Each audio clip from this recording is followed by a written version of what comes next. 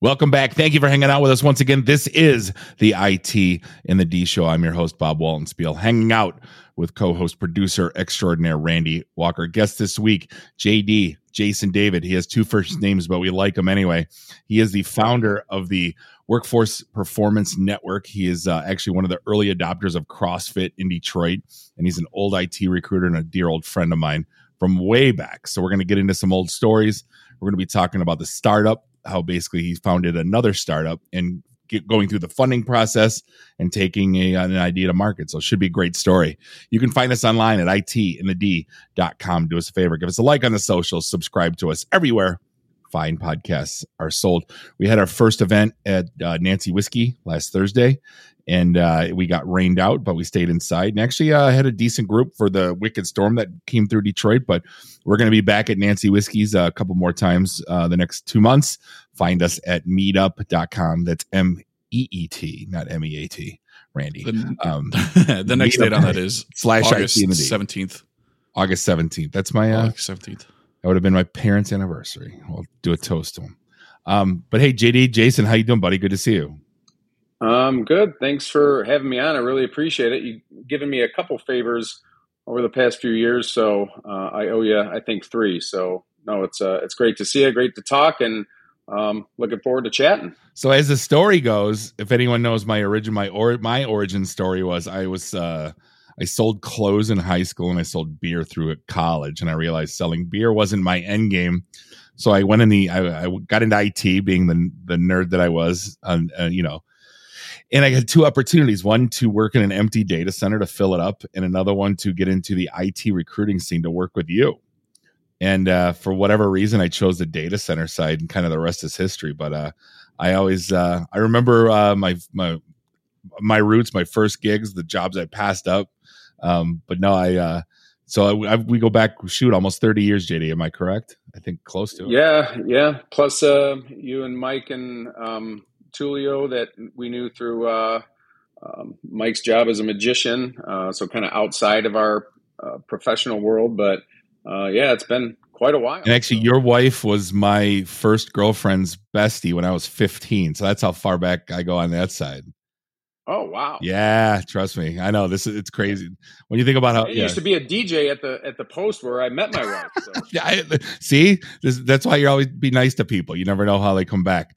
But one of the things I got to give you props for is you were in sales like I was, and what did we do? We went and got a big breakfast with a client. Then we get a big lunch with a client, and then we'd have beers with clients, and we'd go to networking events with beers, and we got big. And you did something about it, and I didn't. You were one of the first. I don't want to call you a pioneer, but you were like the first guy in town that like did the whole CrossFit thing. And I know it's a cliche now, and it's like, how do you know a CrossFitter walked in the room? Because he told you. I was that guy, 100%. For sure. Well, how did you? I guess when did the switch click? Because a lot of us are, a lot of us coders, a lot of us pizza eaters, a lot of us sales guys that are, looking at our older ages now. Switch hasn't clicked. How did it click for you? I think it was a combination of a couple things. And, looking back, you can take kind of a high level view and say, what was it that made me stick with that instead of the other, things that didn't work. And I think it was, I liked it. It made sense to me. I liked the measurable piece of it. I think I was pretty good at it. We had a real small group when we started at Motor City. And then I eventually found myself liking to teach it. So it kind of became something that I didn't do because it was good for my health. I did it because it was fun. And fast forward 15 years, I opened my first gym in 2008, and now it's 2023, and we're still going strong. So I think I was dedicated right in the beginning, but after that, it was just fun for me, and the people kept me there, and I'm still friends with people that I met in 2008 to this day. So it's just one of those things that I got lucky, I think. I think you got me for a week. I think I lasted a week before I stopped going. And I still have your book. Do you really? Your logbook. Oh my God. There's one page has got something on it. See, here's the thing. I didn't hate it, but God bless it, is it intimidating? when you see the guys doing the dolphin pull-ups and you're sitting there going, I could do 2 push-ups, you know, and it's not even about like, hey, I'm just trying to get in. And they weren't even, no one was mean to me or anything. It's just, you know, and I kind of liked it. I'm not gonna lie, but yeah, that was definitely not my thing. It's not, I mean, it's definitely not for everybody. And I don't begrudge anybody that doesn't like it. I mean, some people just don't like the rah-rah stuff. They don't like the intensity. You just got to kind of find, you know, what works best for you. Just keep looking and eventually you'll come across something, whether it's just walking your dog every day or, you know, CrossFit or rock climbing, whatever it is, just keep looking. And that's why I got an exercise bike behind my desk that I don't use. You know, it's the tale of two. Yeah. I'm sure. Hang your stuff on it. Exactly. And then I'm like, I'm going to start rowing. So I bought a row machine that sits next to the bike that I don't use. So yeah. And it goes on and on. So you recently got into the startup game. That's kind of what I wanted to focus on. And what, I guess, most of the time they say, you know, solve a problem. Like if you talk to any of the big business people, are like, you know, when should I start? Like, what problem are you solving? So you started, it's called Workforce Performance Network. Say that 3 times. But basically from what I gathered, it's, you know, I guess tell me what it is. And then I want to start to let's figure out why, you know, what was that, what was that, you know, light that went off to start this up? So it's a long, I'm going to try to condense 3 years in just a couple sentences, but I started doing jujitsu in about 2017. And I started noticing like similar things between people that do CrossFit, jujitsu, and that sort of kind of got something in my head. And I never could figure out like the owners of these CrossFit gyms, jujitsu places, they're some of the most amazing people. And all they're doing is their advertising is on Instagram and Facebook and Google reviews. And that's been in my head for years, and I could never kind of, I guess, wrap my head around what that even meant in my head. And then you have the pandemic that popped in 2020, and that was also coincided with 3 huge business problems that I ran into. So did they time out real quick? Did they shut you? I don't know what happened, obviously, because I wasn't going in. Plus, I was dealing with a knee injury, so I was bedridden anyway, or couch ridden. What did they do to you during COVID? Just out of curiosity. Yeah, they shut us down, I think, March 16th and said, you got to close your doors. We followed all the rules set down by the state, whether it was, you know, wear a mask or you know, work out outside, no classes, that sort of thing. So they said close down, and we closed down. Wow. So it was like I had 3 really rough things happen in a short period of time. Business things that, you know, I don't want to get into all the details on that, but it was like the pandemic was just like a last straw. And it was so catastrophic that I thought to myself, I need to figure out something. And all I did was start reading. And the stuff I started reading was based on the underlying thing that was, why do these gyms, these amazing facilities, some of them world class, I'm talking like, you know, there's some martial arts and, you know, training facilities that have world class owners. And then I also was reading stuff based on, what the hell am I going to do?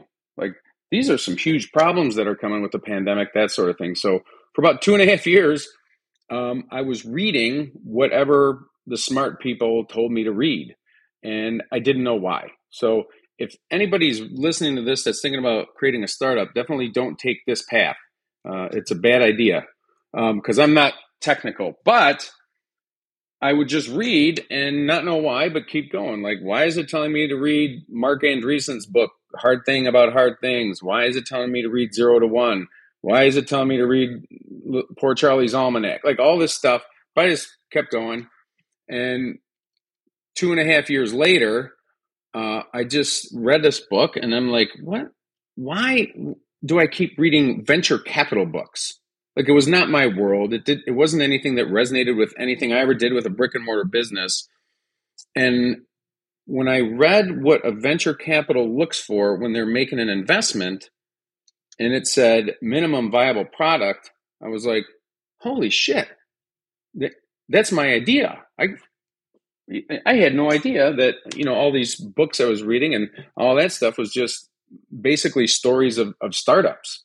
So it took me about 2.5 years to realize that my idea was a startup.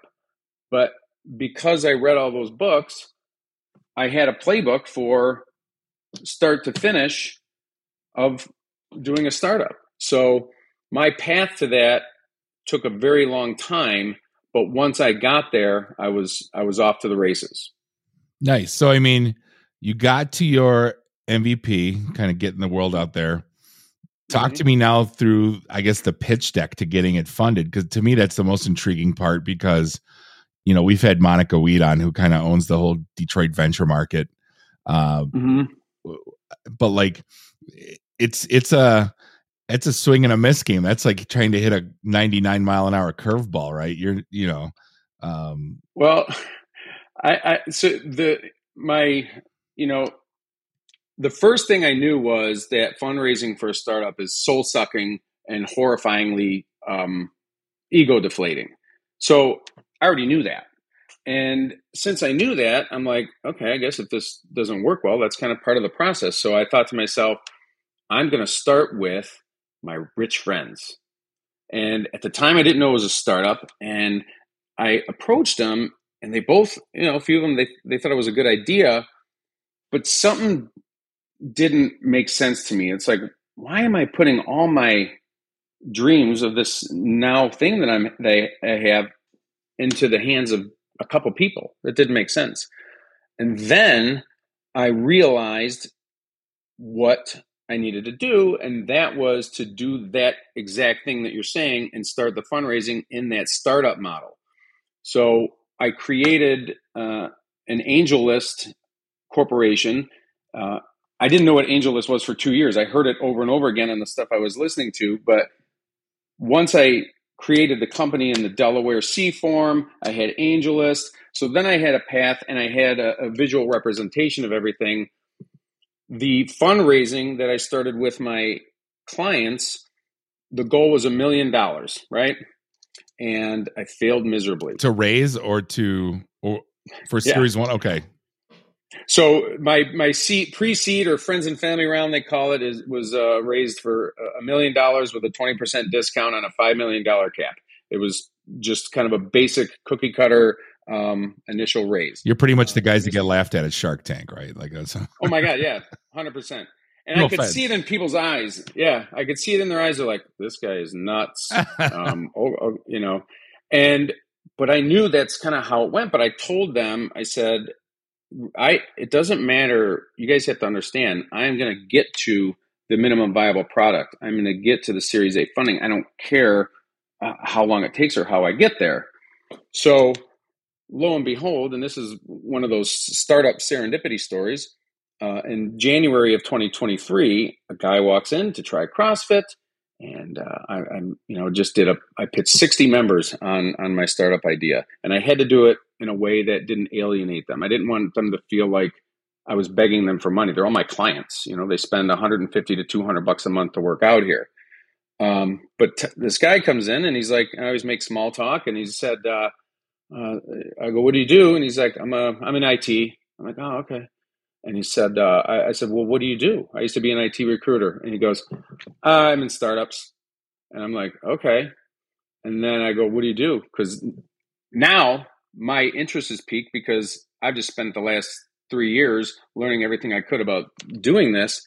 And he goes, "Well, I design and develop minimum viable products for startups so that they can get their funding." I'm like, oh my God, I got to shut my mouth here and kind of, temper my excitement. So fast forward a couple months, I get to know the guy. He joins the gym. He gets my message. He'd actually previously developed a minimum viable product that got a Series A funding of, I think, $35 million.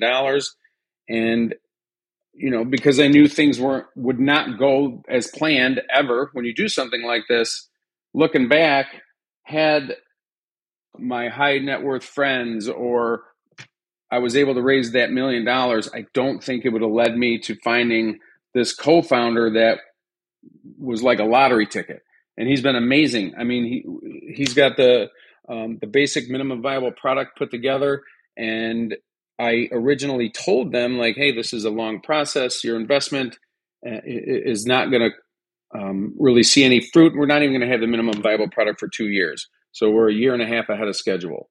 So the playbook that I had, knowing everything wouldn't go as planned, has gone better than I could have imagined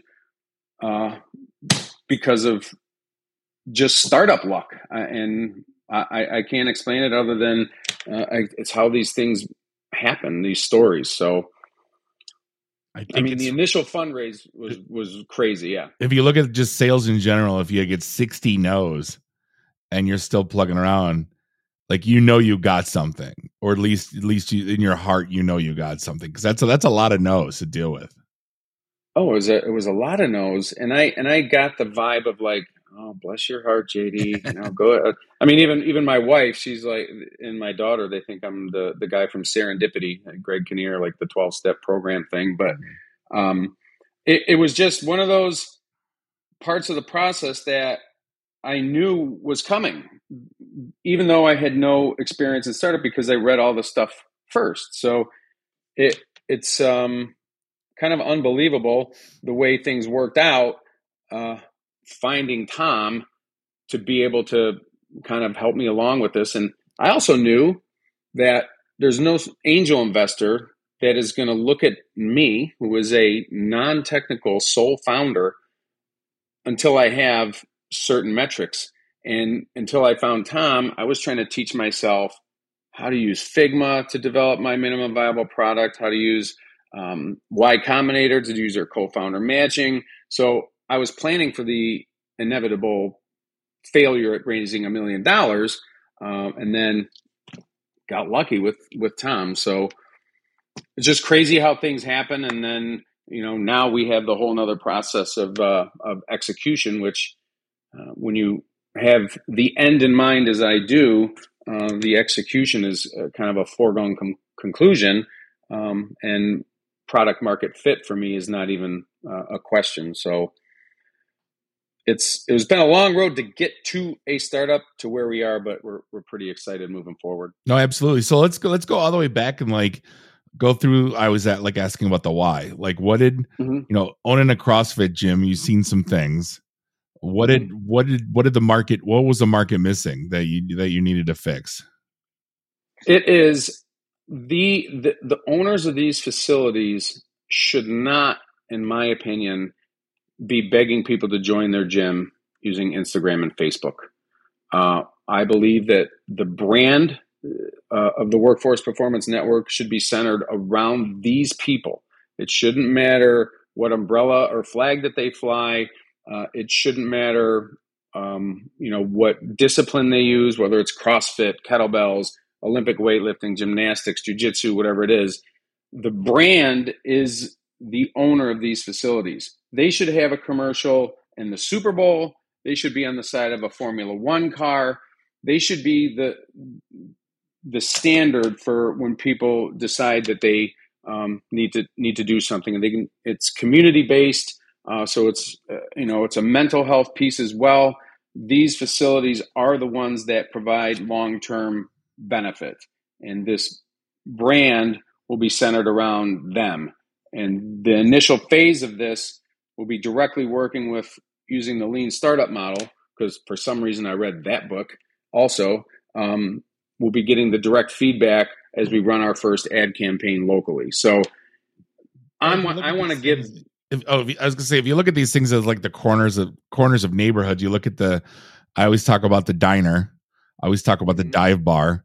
I just went to my first art studio. My daughter drugged me to on last Friday.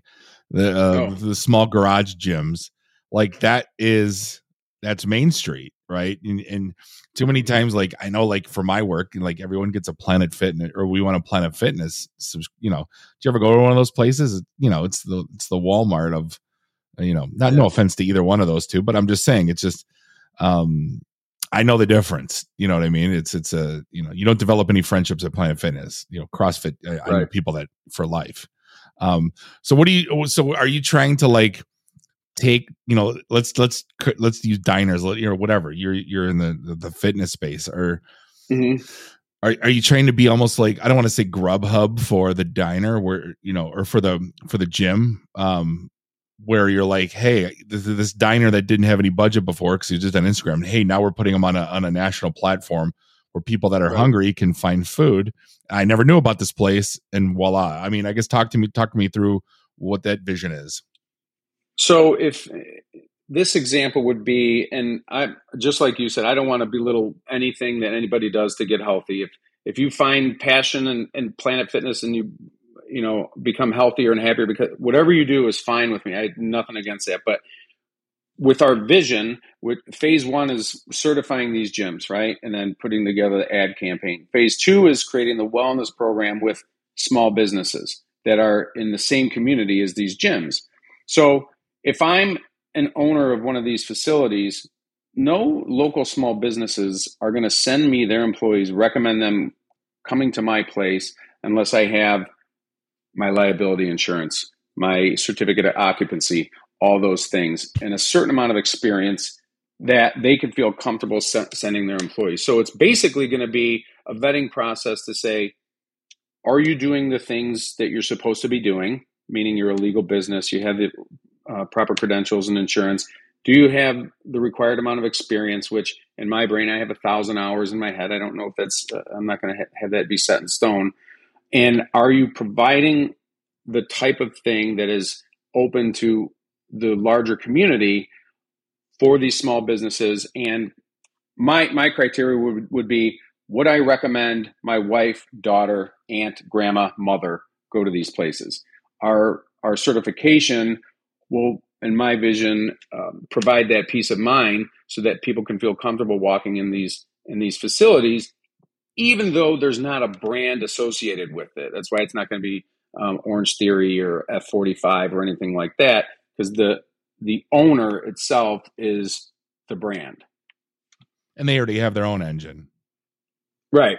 Yeah. I mean, and it shouldn't be tied to, and I love CrossFit and I'm still a CrossFit affiliate, but if somebody is all of a sudden not a CrossFit affiliate, they should not lose the value in their advertising. So our program, our network will go with the owner of the facility, not the name on their door. What do you have to do to be a CrossFit affiliate?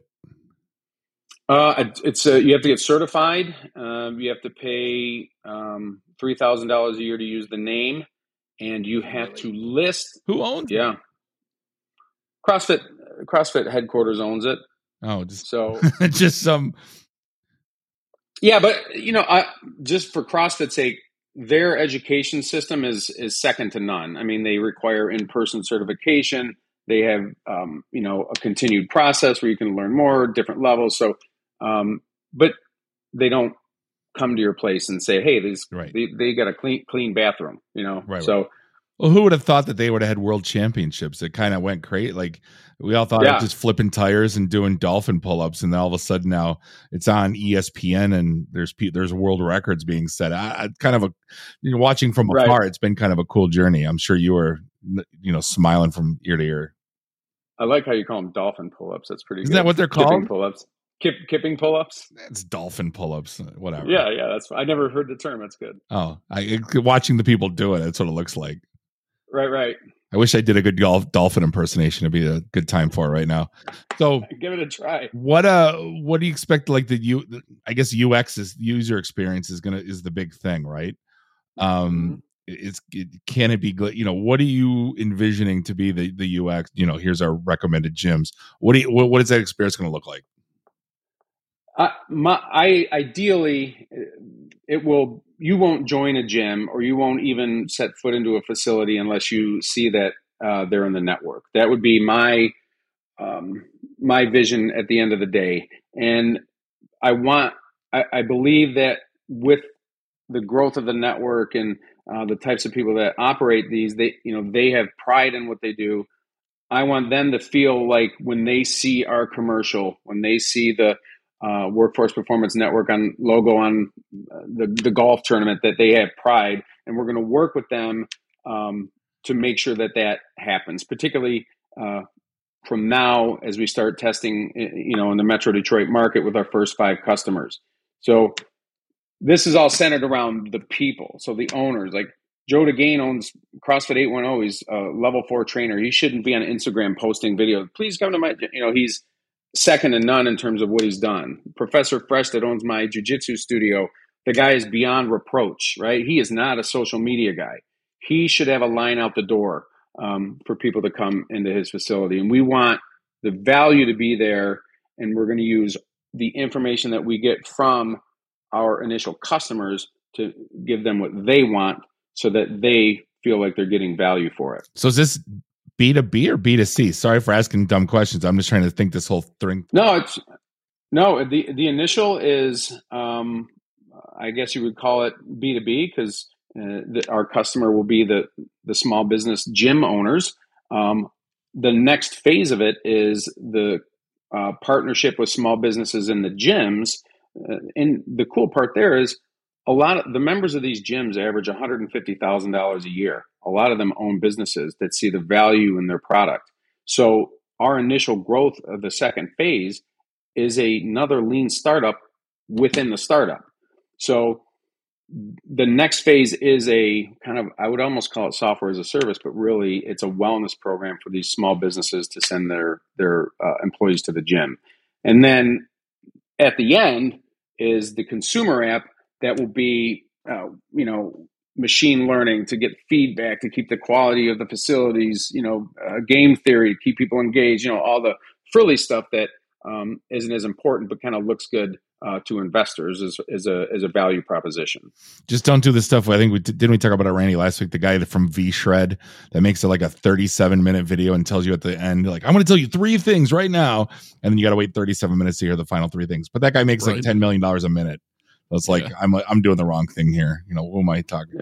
Talking smack to a guy that billion. I mean, if that's he likes helping people and that's his thing. That's good. But I mean, our overarching everything that we're doing is for the owners of these facilities.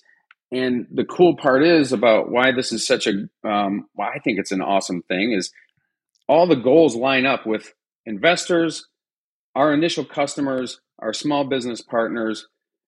The startup model is just the amazing setup that is the only way we can get our idea out the right way. It just happens to be $1 billion idea. I didn't make it up. It's just what it is. I just need to execute to get to the other end of the, of the timeline. That's it. So how do you, I always look for stuff like now I'm looking at scale because you're talking about going nationally. You can scale from right here, right? You don't need feet on the street, or do you?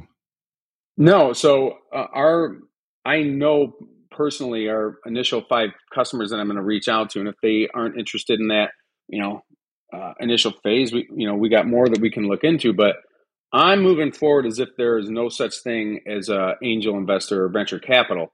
I'm hoping that somebody goes, what is this here?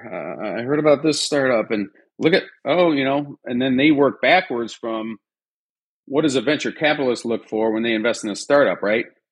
Since I did it exactly the way they want it from start to finish, once somebody looks at it and they dig a little further, they'll have peace of mind knowing that their, investment is going to be safe, relatively safe. I mean, these are all, you never know kind of thing. But, somebody like Bill Gurley, I mean, I'm going to send a recording to him. He has no business talking to me. I'm just going to send it to him because why not? He likes networks. He's a venture capitalist. We have a pretty good story. We're going to do all the other things that are required along the way as if we're not going to get any funding. So it'll just be like, do you want to make a bunch of money? Tell Bill I have an amazing idea for a bathroom review app that I've been talking about since this podcast started called Crapper with 2 P's. I'm telling you. I have a buddy that wants to do the same thing. He wants to, I don't think he was going to call it that, but he wanted to rate the toilets for people so they can find the clean ones. It's a thing. It's a need. See, I got dibs. Yeah. Just tell your buddy I got dibs. All right. But so, hey, we can find you at the. I'm sorry. Go ahead. No, it's just all the stuff. I've turned into a kind of a, like, every no that I've gotten, I've turned it into a game. Not a game as in, that was funny, but I'm learning from if somebody says no, or if a investor doesn't think it's a good idea or whatever it is, and I'm using that to kind of plant little nuggets along the way to kind of help teach me, my co-founder Tom, what we need to do next. So, like you mentioned, Monica, she responded to me. I'm like, oh my God, Monica Wheat. That was because she's fantastic. That's why. Yeah. So it's been fun. I email. Do you know who Jason Kalakanakis is? No, the name. I don't know if I know him personally. He's like an angel investor, and I pitched a buddy of mine, and he's like, dude, you don't know what you're doing. You should listen to his podcast. So I read his book, listened to his podcast. What I didn't tell my friend is every couple months I send Jason Kalakanakis an unsolicited email update of our progress, just for fun, right? If it's $1 billion, he's gonna be like, oh man, that guy. Mm-hmm. Or if it fails, just another startup that failed. So it's all part of the process, if you ask me. Absolutely. So we can find you at the world's longest URL. That's workforceperformancenetwork.com. We'll work on that. That's right. No, it's all good. Well, and I'm going to put the link to get a hold of JD in show notes. And I can't wish you any more luck than I could possibly wish you. Continued success, and if you need anything, you know where to call me. So. Okay. Yeah. And if things go well, I'm going to invest in your Crapper Apper. Yeah, there. See, all right. Now I really wish for your success. Yeah, we got to do it. Yeah, let's make it big. All right, that was Jason JD from the Workforce Performance Network. I'll get used to it. It's going to take. Maybe we'll do a shorter one just to make it easier for people to find to the network and have a link to the bigger one. Do a Bitly. There you go. Is it Bitly still around? God, I'm old. But hey, we're going to wrap things up for this episode of the IT and the D Show. On behalf of Bob and Randy, do us all a favor. Drink up your drinks. Get your phone numbers. You don't have to go home. You just got to get the hell out of here. See you next week. Drive careful. Beat it.